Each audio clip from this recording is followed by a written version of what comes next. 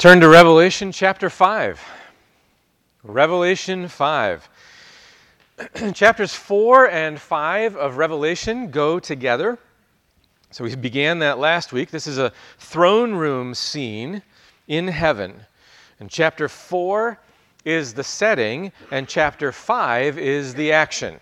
Okay, chapter 4 is the setting, chapter 5 is the action. So last week, maybe this diagram kind of brings back the memory of what we talked about last week.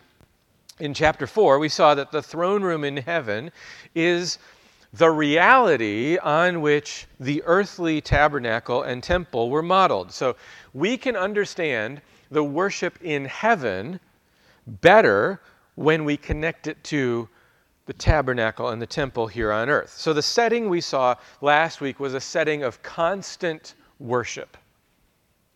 Today, as we see the action that takes place in Revelation 5, we're going to see the basis for that worship expand. So let's read Revelation chapter 5. Then I saw in the right hand of him who was seated on the throne a scroll, written within and on the back, sealed with 7 seals. And I saw a mighty angel proclaiming with a loud voice, "Who is worthy to open the scroll and break its seals?"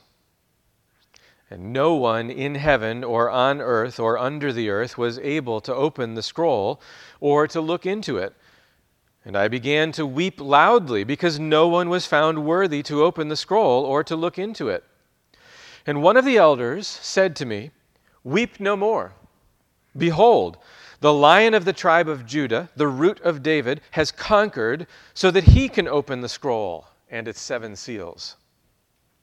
And between the throne and the 4 living creatures and among the elders I saw a lamb standing as though it had been slain, with 7 horns and with 7 eyes, which are the 7 spirits of God sent out into all the earth. And he went and took the scroll from the right hand of him who was seated on the throne. And when he had taken the scroll, the 4 living creatures and the 24 elders fell down before the Lamb, each holding a harp and golden bowls full of incense, which are the prayers of the saints. And they sang a new song, saying, "Worthy are you to take the scroll and to open its seals, for you were slain, and by your blood you ransomed people for God from every tribe and language and people and nation, and you have made them a kingdom and priests to our God, and they shall reign on the earth." Then I looked, and I heard around the throne and the living creatures and the elders the voice of many angels, numbering myriads of myriads and thousands of thousands, saying with a loud voice, "Worthy is the Lamb who was slain, to receive power and wealth and wisdom and might and honor and glory and blessing." And I heard every creature in heaven and on earth and under the earth and in the sea and all that is in them, saying, "To him who sits on the throne and to the Lamb be blessing and honor and glory and might forever and ever." And the 4 living creatures said, "Amen." And the elders fell down and worshipped. One of the most difficult questions about this chapter is this: what is the scroll? What is written on it? What is its message? And to figure that out, we really need to go back and see the Old Testament background of it. Remember, that's our kind of our rule for interpretation. As we see all the different symbolism in the book of Revelation, we don't just import our own ideas and meaning into it. We want to say, well, what does Scripture say? We're going to interpret Scripture with Scripture. So we look at the Old Testament and see the imagery and the language that's used there, and that helps us understand what's in this particular book. Turn with me to Daniel chapter 7. I only have a couple of places I'm going to have you turn. We're going to be in Revelation 5 most of the time, but the first one I want you to turn to is Daniel chapter 7. But while you're turning there, I know I'm testing your dexterity here, I'm going to show you one other Bible passage as background here. Okay, so while you're turning to Daniel 7, I'm going to show you a different passage. The fact that there is writing on the front and back of the scroll calls to mind the covenant that God made with Israel at Mount Sinai. Exodus 32, verse 15 says, Moses turned and went down from the mountain with the 2 tablets of the testimony in his hand, tablets that were written on both sides, on the front and on the back. They were written. I think we're supposed to be thinking about God's covenant with Israel when we hear the description of the scroll here in Revelation chapter 5. Okay, so now you're in Daniel 7. This is the main text that forms the background for Revelation 4 and 5. Again, I kind of tried to explain this last week, but I think what's going on here is that John sees this vision, and like Ezekiel, struggling to put it into language, John says, how am I going to describe this? And so John reaches back into the Old Testament and the visions of God and the visions of the throne room, and he says, all right, Daniel described it this way, and I'm going to lay it out. And then he adds in some things from Ezekiel, and he adds in some things from Exodus, and he adds in some things from Isaiah, and he adds in some other details that none of them had. And that's how he paints the picture for us. But Daniel 7 is the main background. So look with me in Daniel 7 at verses 9 and 10. Okay? Daniel 7, verses 9 and 10. As I looked, thrones were placed, and the Ancient of Days took his seat. His clothing was white as snow, and the hair of his head like pure wool. His throne was fiery flames. Its wheels were burning fire. A stream of fire issued and came out from before him. So a lot of that description we talked about last week as we described the setting in Revelation 4. And then it says, 1,000 thousands served him, and 10,000 times 10,000 stood before him. That's what we read this morning in Revelation 5, verse 11, the myriads of myriads, the thousands of thousands that John sees. And then it says, the court sat in judgment, and the books were opened. So we have a judgment scene with a legal document. Books were opened. In Revelation 5, we have a judgment scene with a legal document, the scroll. Okay, now in Daniel 7, look at verses 13 and 14. I saw in the night visions, and behold, with the clouds of heaven, so this is a heavenly scene like Revelation 5, there came one like a son of man. That's Jesus. In Revelation 5, it's the Lion of the tribe of Judah, or the slain lamb. And he came to the Ancient of Days, that's God the Father on his throne, like we have in Revelation 4 and 5, and was presented before him. So Jesus, in this vision here in Daniel 7, is approaching the throne. Same thing is happening in Revelation 5. The Lamb approaches the throne. And to him was given dominion and glory and a kingdom, that all peoples, nations, and languages should serve him. His dominion is an everlasting dominion, which shall not pass away, and his kingdom one that shall not be destroyed. So again, like in Revelation 5, we've got this language of universal rule.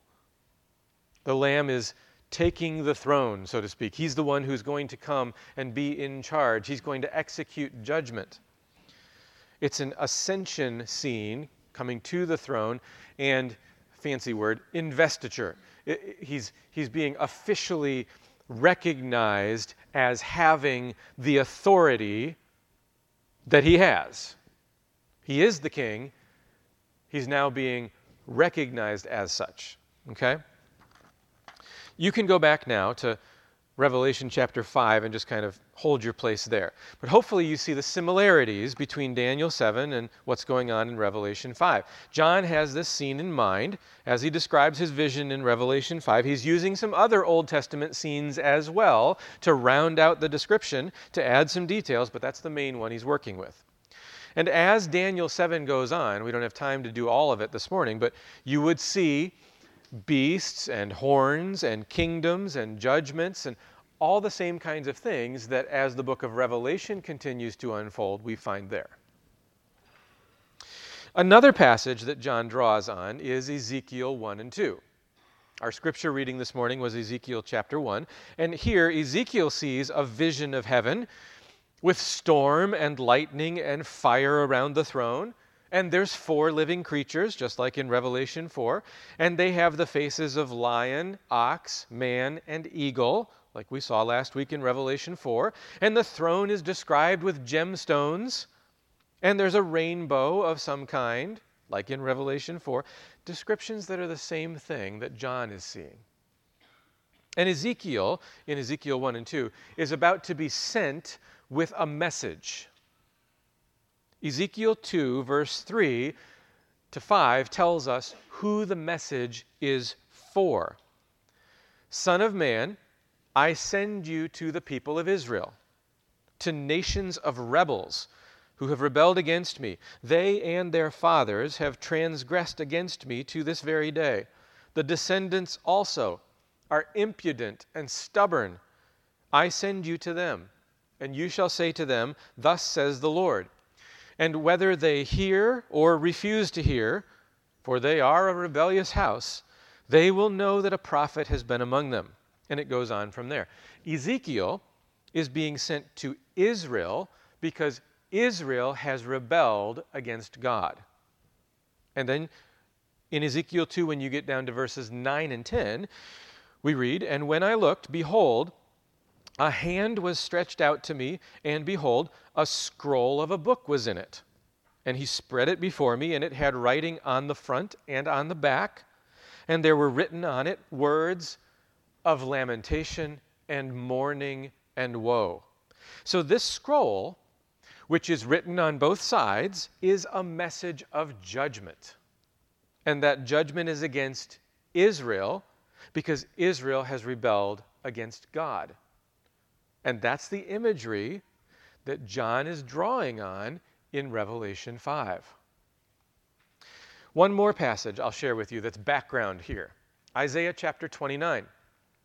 Let me just skim through the beginning of the prophecy here in chapter 29. Verse 1, Ah, Ariel, Ariel, the city where David encamped. Ariel means Lion of God, but it's the city where David encamped, meaning it's the city of Jerusalem. That's what Ariel means in this passage, okay? Verse 2, I will distress Ariel, and there shall be mourning and lamentation. So Jerusalem is going to experience judgment. Verse 3, I will encamp against you all around, and will besiege you with towers, and I will raise siege works against you. Now, if you remember back to our series in Matthew 24, Jesus' Olivet Discourse, this language should sound really, really familiar because this is exactly what Jesus talked about, and this is exactly what happened in AD 70 when Jerusalem was judged, surrounded by enemies. It's God's judgment against Jerusalem and Israel because they rebelled and rejected Jesus, their Messiah. Now, when you get down in Isaiah 29 to verse 11, here is what is said about this vision. The vision of all this has become to you like the words of a book that is sealed. When men give it to one who can read, saying, Read this, he says, I cannot, for it is sealed. So we have a sealed book that describes judgment against Israel and Jerusalem. Again, this is the background imagery that John is drawing on in Revelation 5. So in Revelation 5, the scroll in this vision is rolled up and sealed. And it's written on front and back, and that connects it to all of these Old Testament texts that we've seen. It lets us know something of what the message of this scroll is. And it says that the message is complete. It's done. It's final. There's no more space to write. These Old Testament texts that we saw were talking about judgment. Specifically, they were talking about judgment on Israel, on God's people.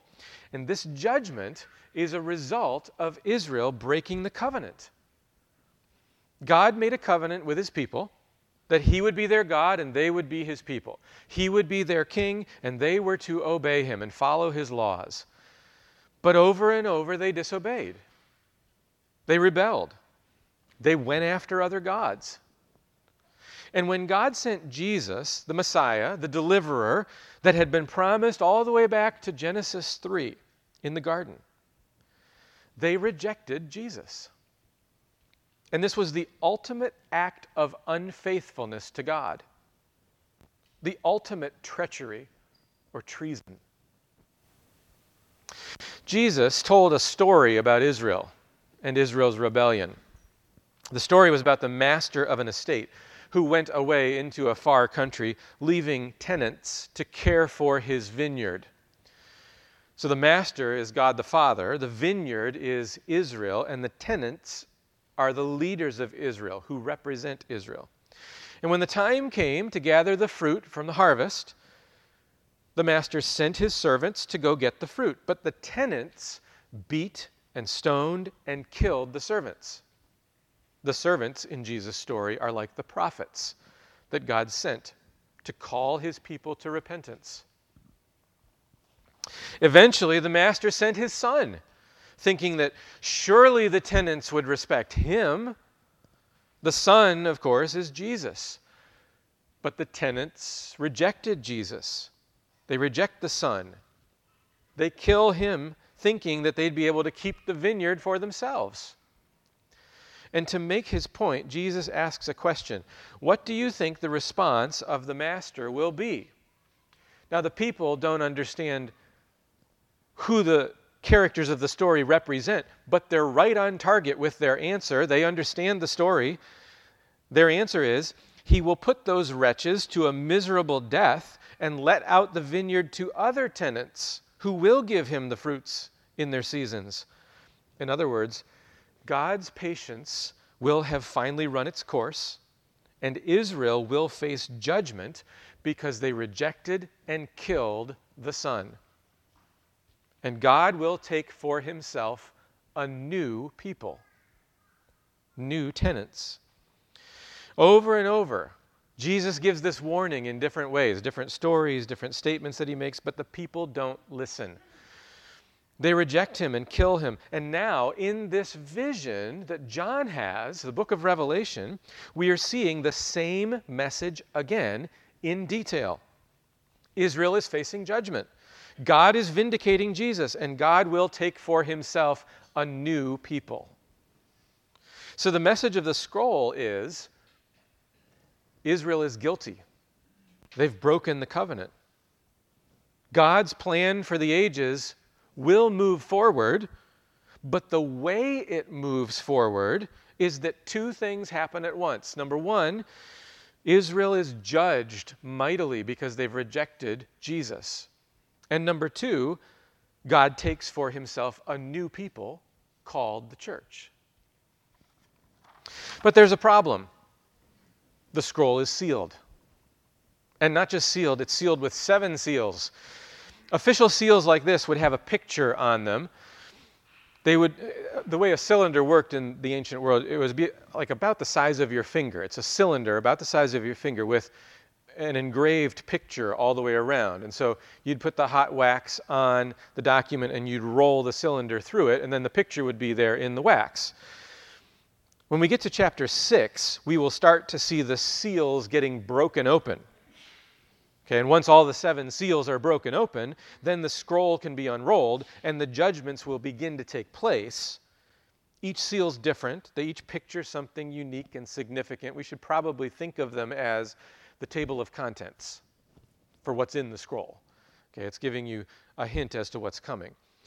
But the scroll contains the judgments that will happen to Israel because they have rejected Jesus. But those judgments won't begin until the scroll is opened.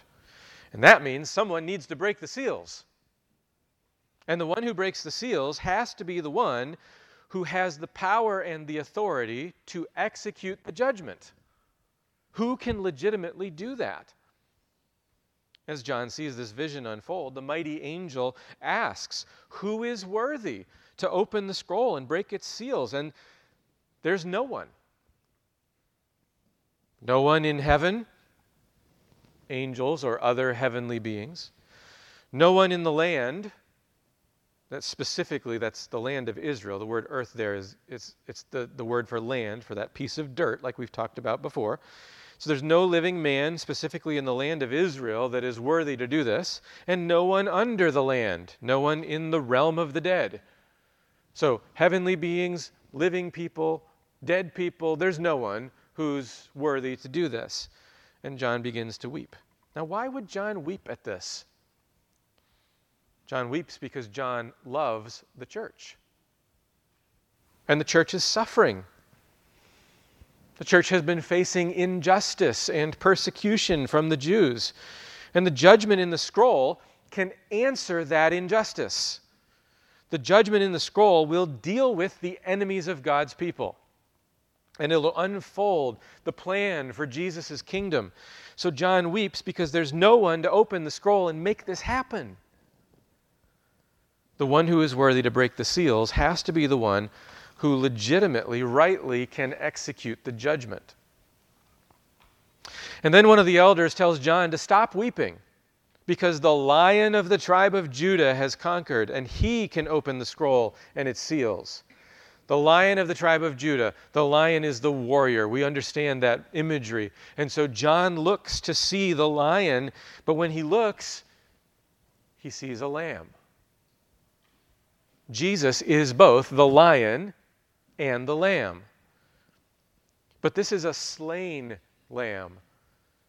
And it is as the slain lamb that Jesus is worthy to open the scroll.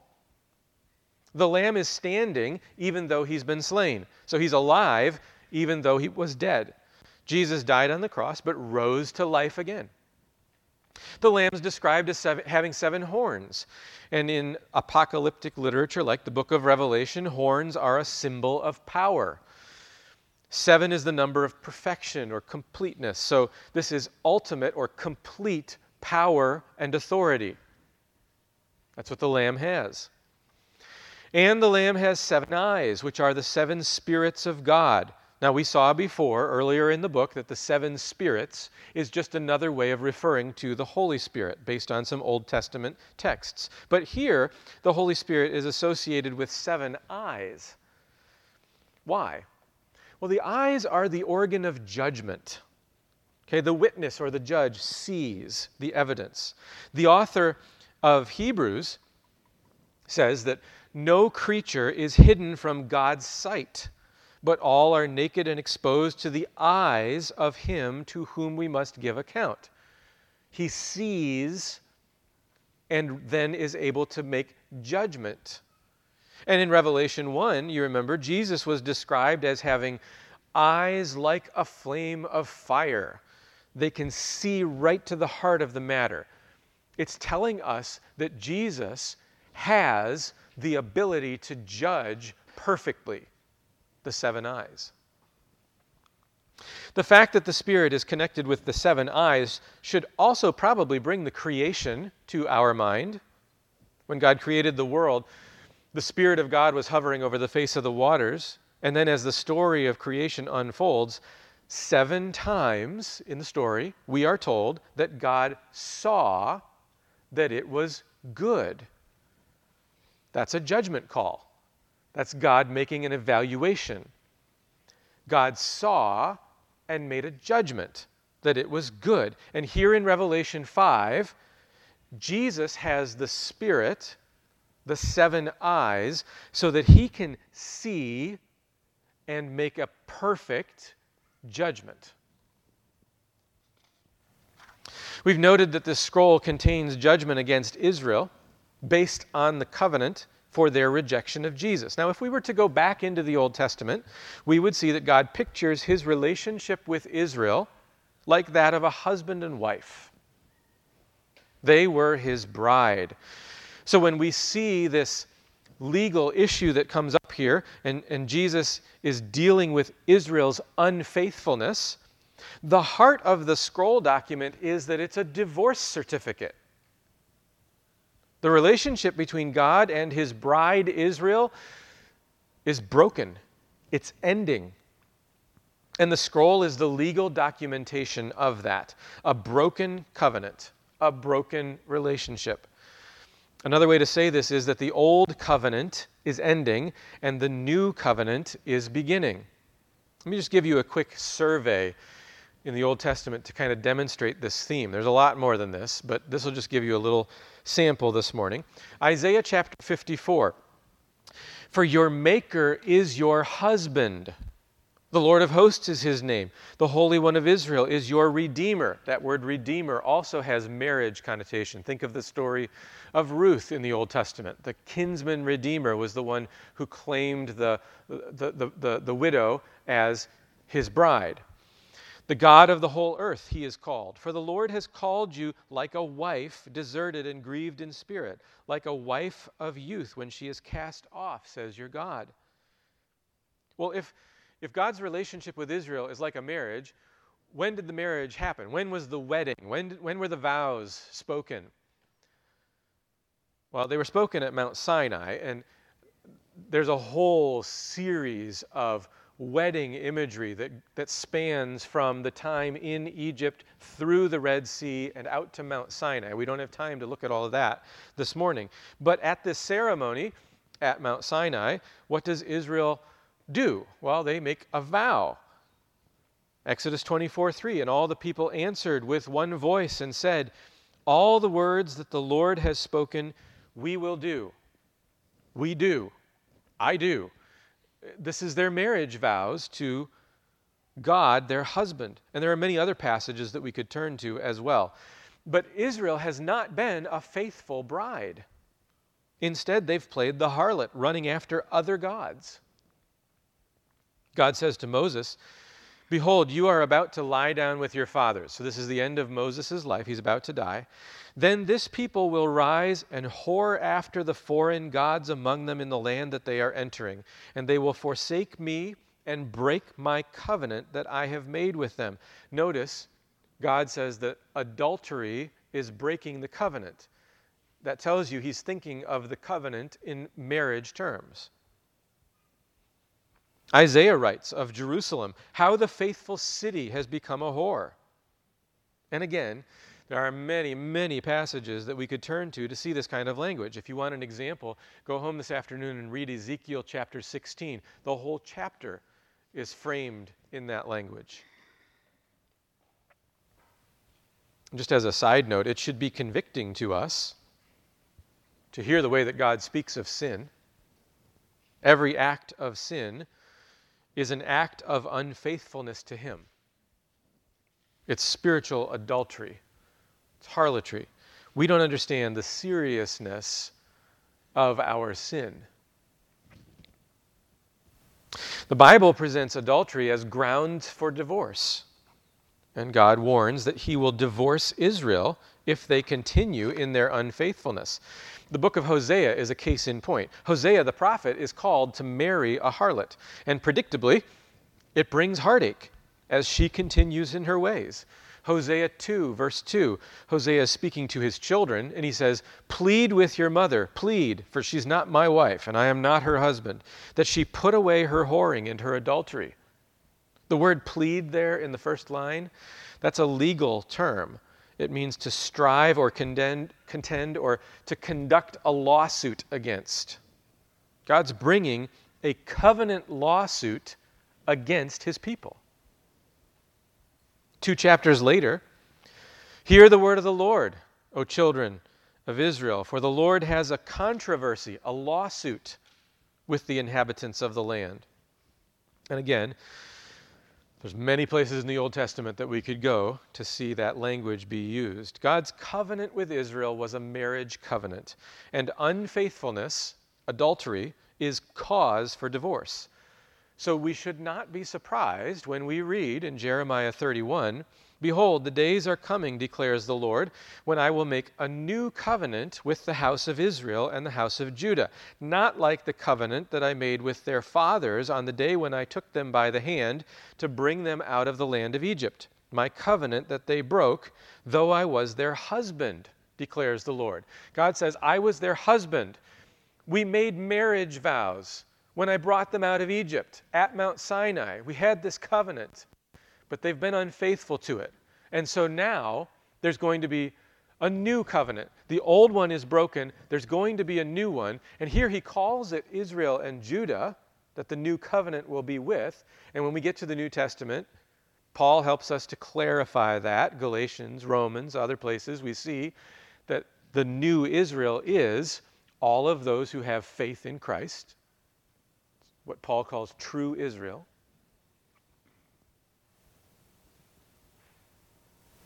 But God refers to himself as their husband. They've broken the marriage covenant. That covenant's coming to an end, and it's going to be replaced by a new covenant, a new marriage to a new bride. That new bride is the church. So when Paul wants to talk about the relationship between husbands and wives in the book of Ephesians, he describes it. He's comparing this to the relationship of Christ and the church. Husband and wife. And to the Corinthians, he writes, I feel a divine jealousy for you, since I betrothed you to one husband to present you as a pure virgin to Christ. And here in the book of Revelation, after the unfaithful wife is judged and divorced, put away, after the judgment falls on Israel, a new bride appears. We'll give you a sneak peek looking forward here. Revelation 19, we read, the marriage of the Lamb has come, and his bride has made herself ready. The Lamb that we're seeing here in Revelation 5 is getting a new bride. A little later in that chapter, blessed are those who are invited to the marriage supper of the Lamb. The Lamb, Jesus, has taken a new bride, the church.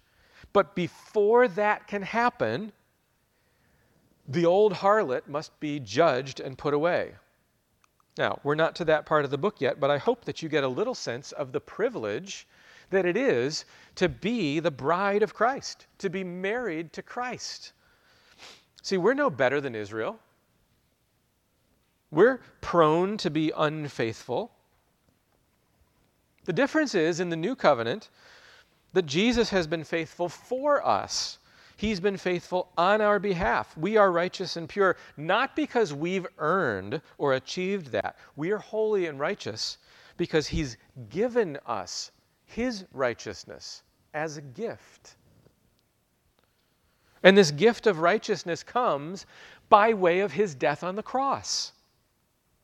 And it's as the slain lamb that Jesus stands before the throne in heaven in this vision. His death is the final and ultimate legal evidence of Israel's unfaithfulness. The final act of harlotry, adultery, unfaithfulness for Israel is killing Jesus. But it's also what shows him to be worthy to open the scroll and carry out the judgment. And it is what has ransomed the new bride for himself. Jesus' death on the cross, the fact that the lamb is a slain lamb, is also what leads to new worship in heaven. In verse 9, the 24 elders sing a new song. And in that song, they praise the lamb. Why? Because he was slain, and by his blood he ransomed people. His death and what it accomplished is the reason for the new song. If we look back at chapter 4, what we saw last week, there was 2 songs there. One of them celebrated God for who he is. The other one celebrated him for creation.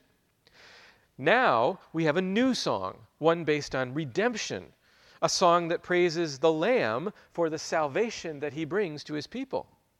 And then in verse 12, another group joins in the praise.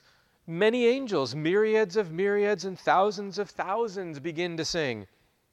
This is the full chorus of the divine council, all the heavenly beings that attend the throne of God.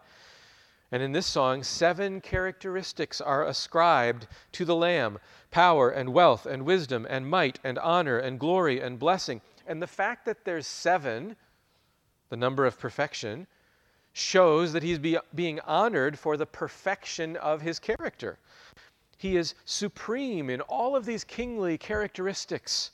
And remember, this is the slain lamb that is described this way. A lamb is thought of as weak. A being that has died doesn't seem strong. But the slain lamb is the one who has power and wealth and wisdom and might and honor and glory and blessing, because God's way of greatness is upside down from ours, and we need to remember that in terms of how we live in this world. And then in verse 13, there's another song that shows that the praise spreads to all of creation. Every creature in heaven and on earth and under the earth and in the sea. 4 groups: in the sky, on the land, under the land, and in the sea. The 4 representative parts of the earth, the 4 corners of the earth. Notice that back in verse 3, when the question was, who is worthy, there was only 3 parts listed. No one in heaven, or on the land, or under the land. The sea wasn't mentioned. Why? That's because, symbolically, those from the sea, or from beyond the sea, are those from foreign lands, the Gentiles. So when the question was, who is worthy, the Gentiles aren't even in consideration because they're not part of the covenant. The old covenant was with Israel. But now, the praise has spread to all of creation. Everyone's included. See, the question about who's worthy to open the scroll, it's a covenant lawsuit. It contains covenant judgments. And the old covenant was made with the nation of Israel. But now it's the full number of creation, the 4 corners of the earth that join in the praise of the Lamb. And it's 4 things that they ascribe to him: blessing and honor and glory and might. And then the 4 living creatures, the lion, the bull, the man, and the eagle, add their amen to all of this worship. So what are we supposed to take away from this all-encompassing, incredible scene of worship? Let me suggest a few things this morning. The first thing that I would mention is this: judgment is real. The scroll will be opened. The books of judgment will be opened. See, here in Revelation 5, the judgment is targeted at the nation of Israel. But turn with me to Revelation chapter 20. It's going to be a little while before we get there in the series, but I want you to see this morning. Books of judgment will be opened, and your name will either be in the books of judgment or in the Lamb's book of life. Revelation 20, look with me at verse 11. Then I saw a great white throne, and him who was seated on it. From his presence earth and sky fled away, and no place was found for them. So again, this is the throne room of God, like we've been seeing in Revelation 4 and 5. Verse 12, and I saw the dead, great and small, standing before the throne, and books were opened. Then another book was opened, which is the book of life.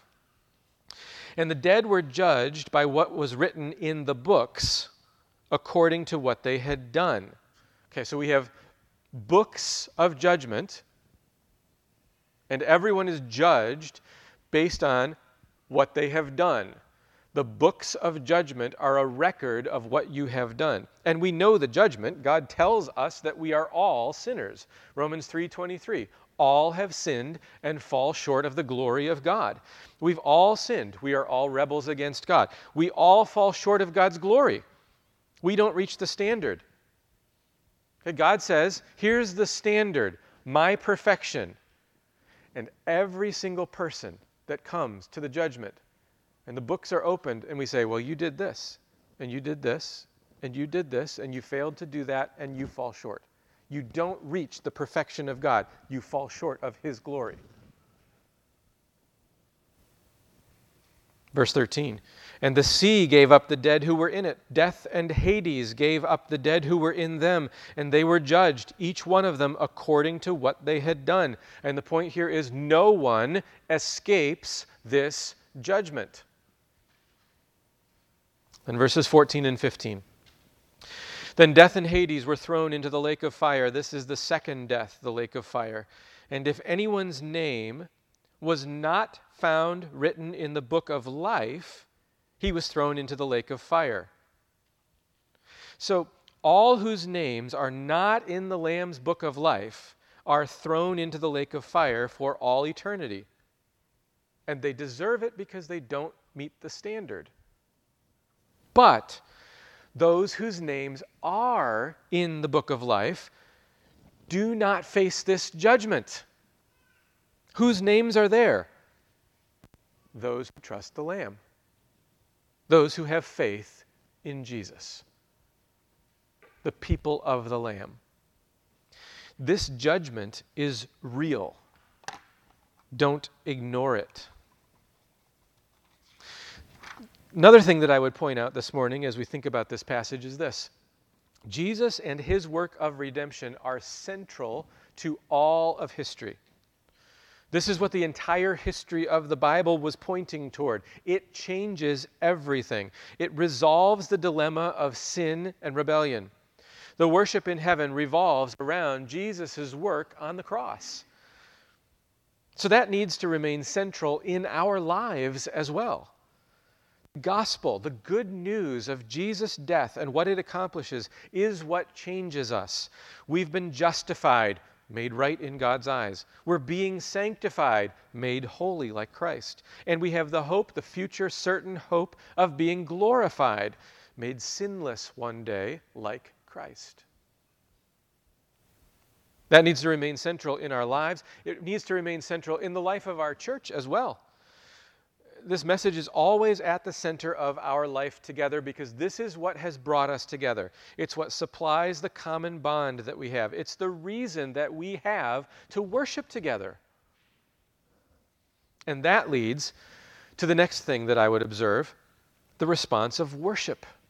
We saw this last week in that throne room scene in heaven. We see it again this week with the added element now that the worship revolves around the slain lamb.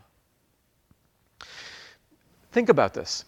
If all of heaven responds with worship to the work of redemption that Jesus accomplished, how much more should that be the case for us who are the ones redeemed by his blood? All of these heavenly creatures, they're not redeemed creatures, and yet they praise the Lamb for redemption. Peter writes about how the prophets foretold this message of salvation, this good news, and he adds that these are things which angels long to look into. The angels in heaven haven't experienced redemption, but they long to look into it, and they praise the Lamb for it. Shouldn't we, who are ourselves redeemed, praise him with our whole being? And the last thing about our response this morning that I'd like to point out is found in verses 9 and 10. The 24 elders sing, "Worthy are you to take the scroll and to open its seals, for you were slain, and by your blood you ransomed people for God from every tribe and language and people and nation. And you have made them a kingdom and priests to our God, and they shall reign on the earth." The people who are ransomed are from every tribe and language and people and nation. This is the new covenant people of God. People from all over the world, every ethnic group. Notice the individual nature of this. The judgment that happens in Revelation 5, those who are judged, it's the nation of Israel. What we saw in Revelation 20 is a judgment of individuals. Each person stands on their own at that judgment.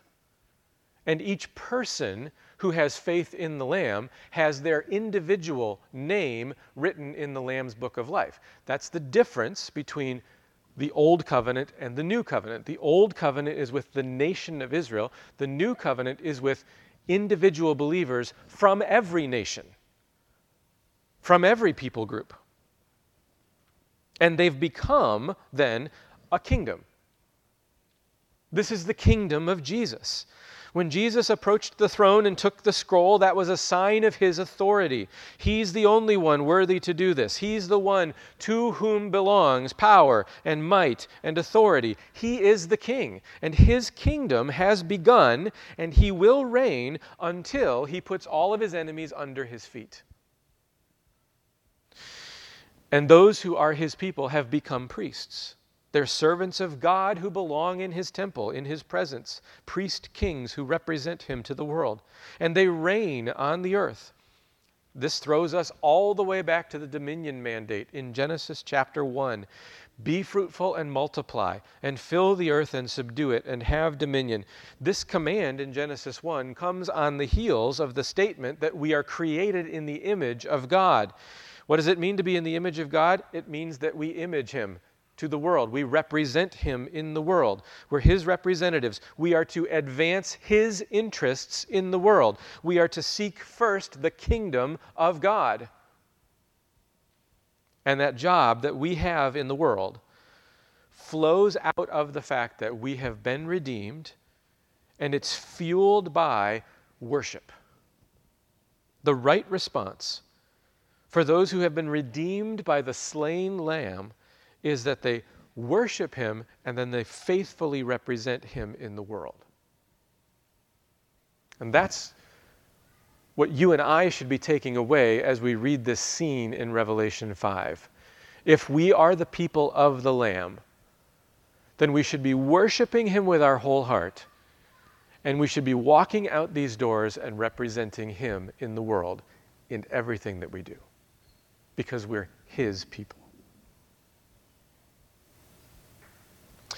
Would you pray with me?